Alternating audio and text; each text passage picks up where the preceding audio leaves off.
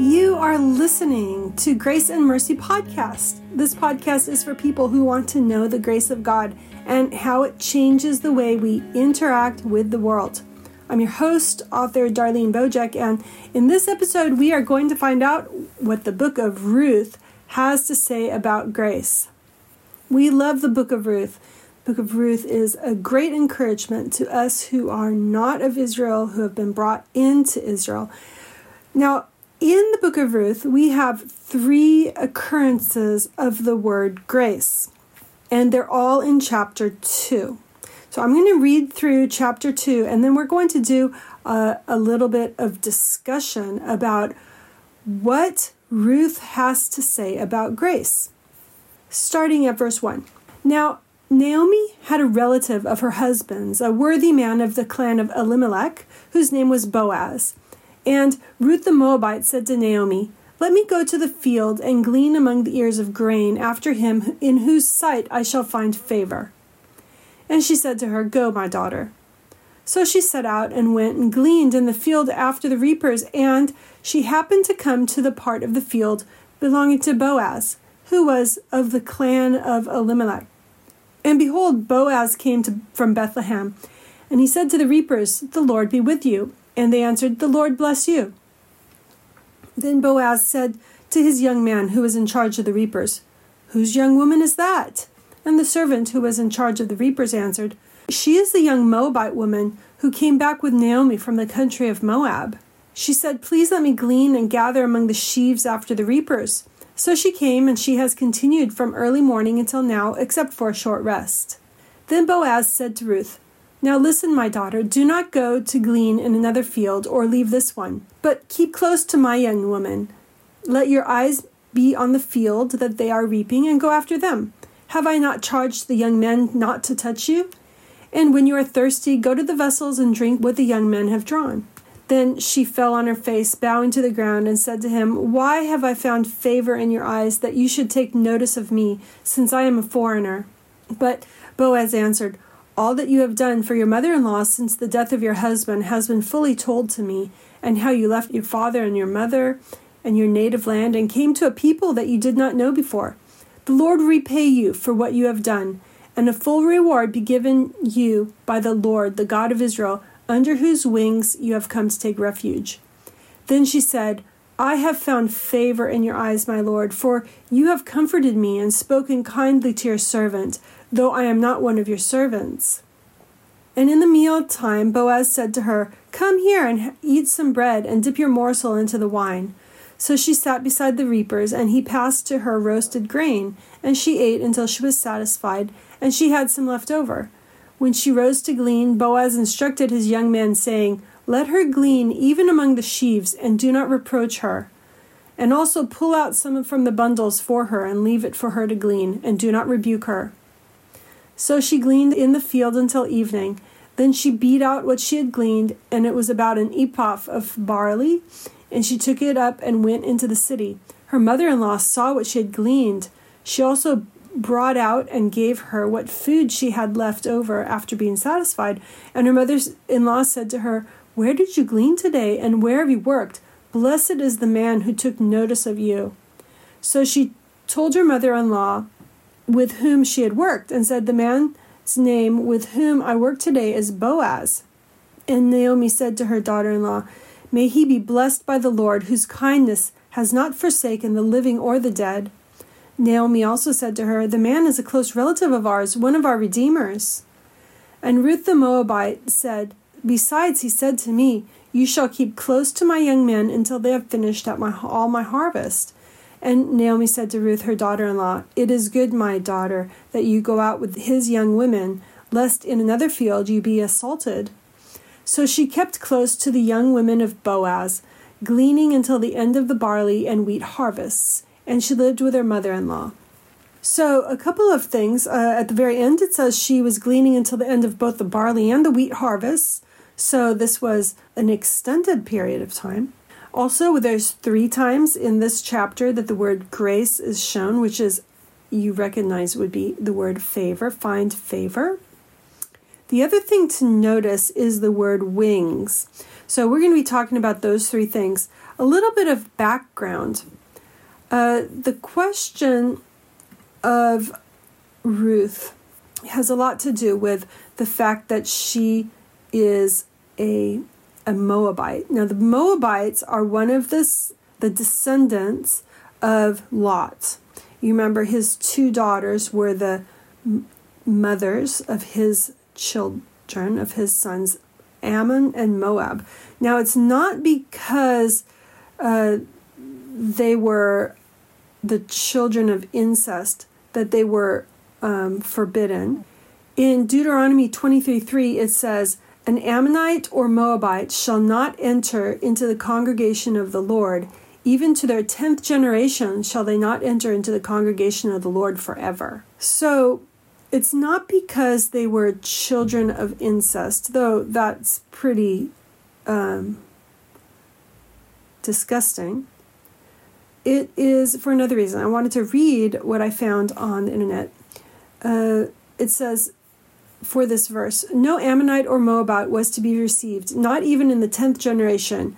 Not, however, because their forefathers were begotten in incest, but on account of the hostility they had manifested to the establishment of the kingdom of God. Not only had they failed to give Israel a hospitable reception on its journey," that's in Deuteronomy 2:29, "but they, through the king of the Moabites, had even hired Balaam to curse Israel. In this way they had brought upon themselves the curse which falls upon all those who curse Israel." So it says the grandchildren of Edomite or Egyptian proselytes could, by the 3rd generation, be brought into the temple, but not the grandchildren of Moabites. So Ruth was under this national curse.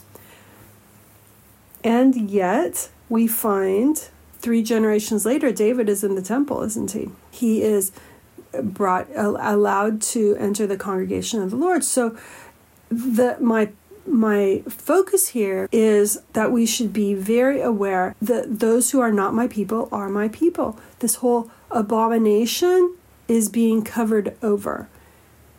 Even though there's a curse on her, she's coming into the land, and we have in the large story of the book of Ruth, we have a story of Moab being brought in a sense, the same story that we have in Hosea. Those who are not my people will be called my people. And we get the curse is erased. Just like the abomination of the unfaithful wife is erased in Hosea 2. So there is a curse on her people, and she is carrying that. In a similar way, we carry the curses on all of humanity because we carry the sin of Adam, right? And Christ is the curse. And we do see that Christ came from the line of Ruth, both in Matthew and the Luke genealogies. We have, we know that Ruth, Boaz was the father of Obed by Ruth, and Obed the father of Jesse, and Jesse the father of David the king. So 3 generations later, even though their grandfather on Ruth's side was a Moabite, and this seems to be related to the father's side, even though there's 4 generations, we see that David is allowed in the 3rd generation. So both in Matthew and in Luke says it in verse 32, the son of Nathan, the son of David, the son of Jesse, the son of Obed, the son of Boaz. So we have Jesus is in the genealogy of Ruth. Jesus genetically was a descendant of Moab, and he was a descendant of Noah. So we're all related to Christ through Noah, aren't we? So back to the 3 times that we saw in Ruth 2, the 3 times that we saw the word grace. The first one, Ruth the Moabitess said to Naomi, "Let me go to the field and glean among the ears of grain after him in whose sight I shall find favor." And she said to her, "Go, my daughter." So do notice that Ruth is hoping, actually she's expecting that she's going to find favor. And this is a very optimistic view of God. And I believe that she has come to faith by this point, because her actions are that of are reflected in as a virtuous woman, like we see in Proverbs 31. She's working hard with her hands, and she has the attitude and the meekness. She falls on her knees before Boaz. She has this meekness about her that is commended in Scripture for women. Verse 10, then she fell on her face, bowing to the ground, and said to him, "Why have I found favor in your eyes, that you should take notice of me, since I am a foreigner?" So she's bringing up the fact that she's not only is she not an Israelite, but she's a foreigner, and she's very cognizant of the fact that Moab is under this curse for what they had done to the people of Israel, trying to keep them from their promised land. And then we have the third one is verse 13. Then she said, "I have found favor in your eyes, my Lord, for you have comforted me and spoken kindly to your servant, though I am not one of your servants. Those who are far off are brought near." Boaz here, as an ancestor of David, is a noble man.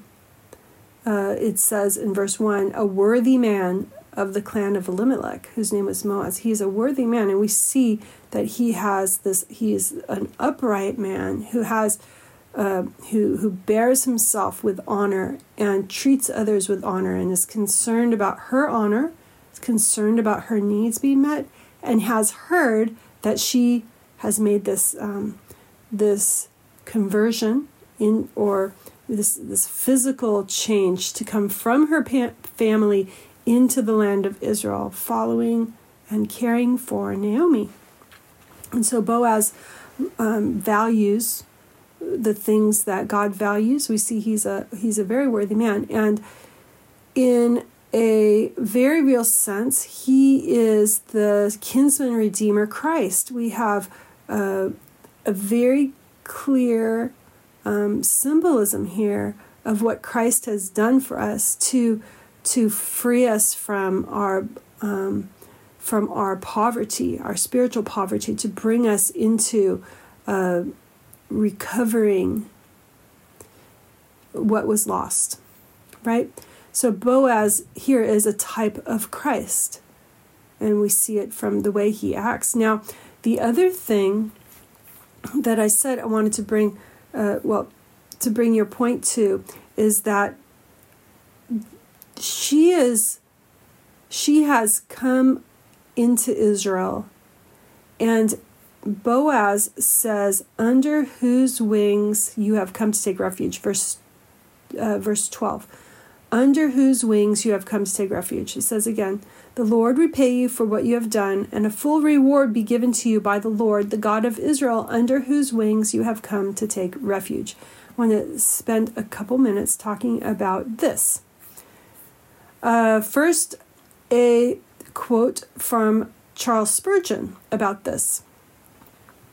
The verse in chapter 1, verse 14, "Orpah kissed her mother-in-law, but Ruth clave unto her. Both of them had an affection for Naomi, and therefore set out with her upon her return to the land of Judah. But the hour of test came.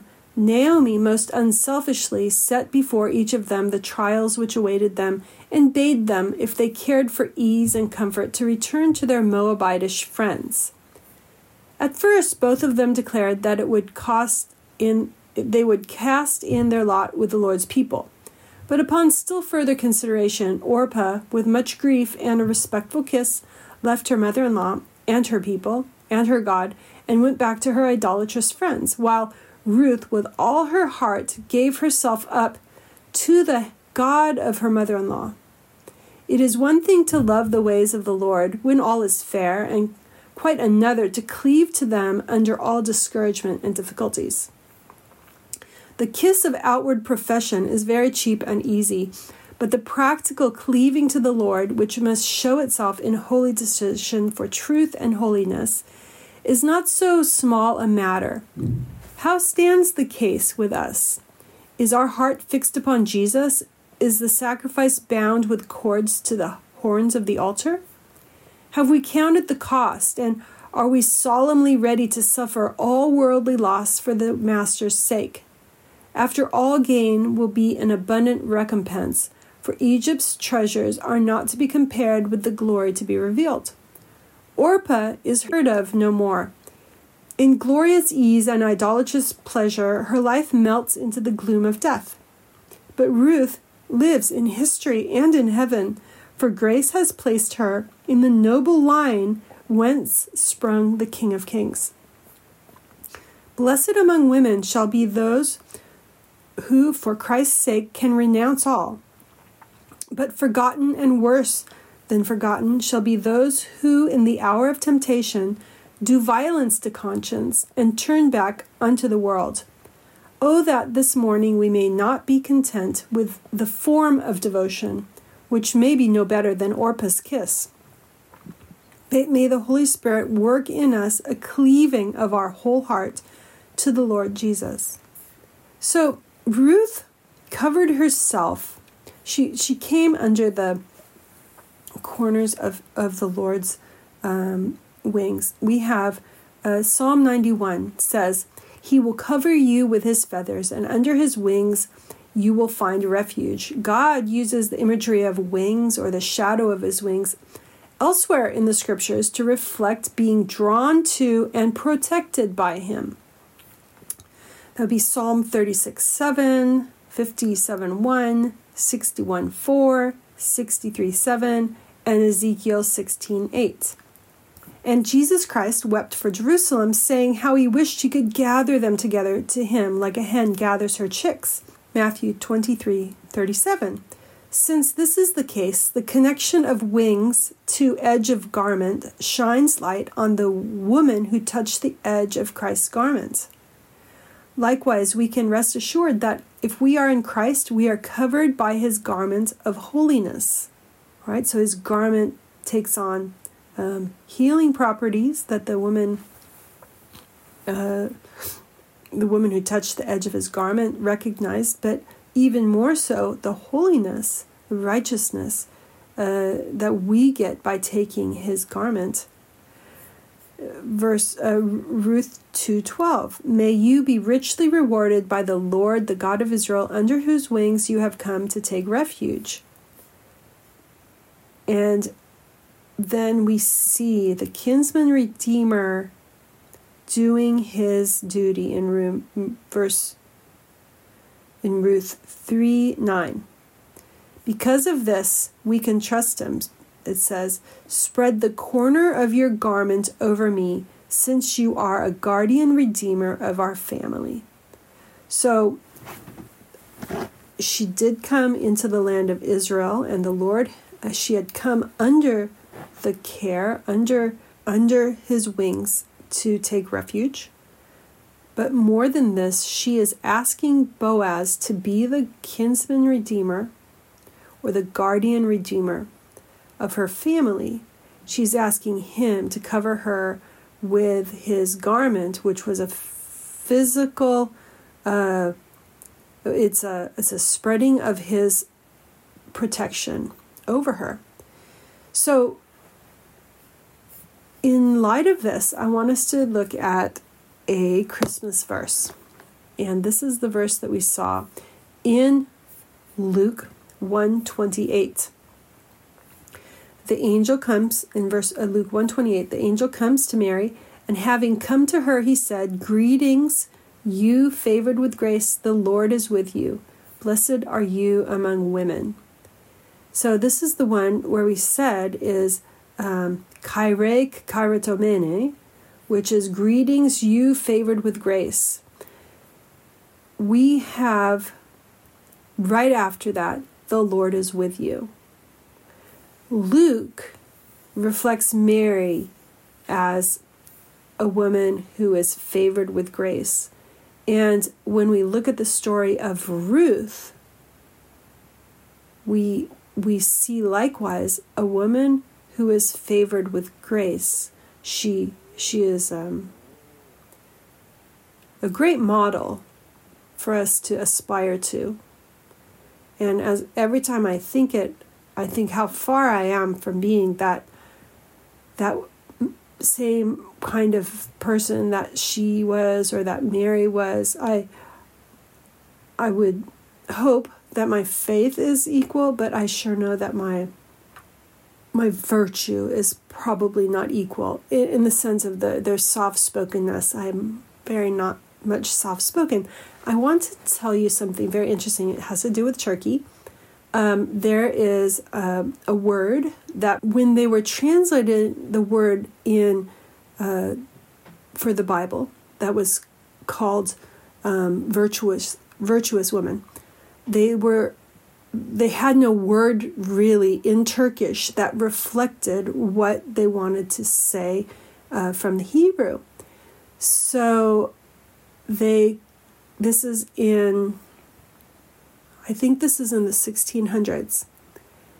And the word they chose was erdemli. Erdemli. Now, erdem would be a noun, and li at the end makes it an adjective. And so it's the erdemli kadın, or the virtuous woman. But the word came into Turkish from Erdem, the city, which is in Transylvania. And the people of Erdem were so impacted by the Reformation that their lives turned into this great light. And we had some people from Hungary and Romania who came and visited. They originally from Hungary, working in Romania. So 3 pastors came to visit us a few weeks ago, and Fikret told them this interesting fact. And they said, yes, even in our land, the people of Erdem have this reputation for being noble people.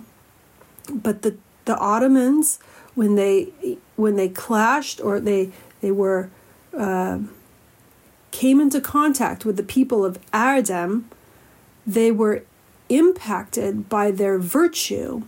And so when the Bible was going to have this word translated, the word virtue, they used the people of Erdem as the adjective, and it's now a part of our language. And it's just a fascinating word study that the people of Erdem were that impacted by their relationship with Christ.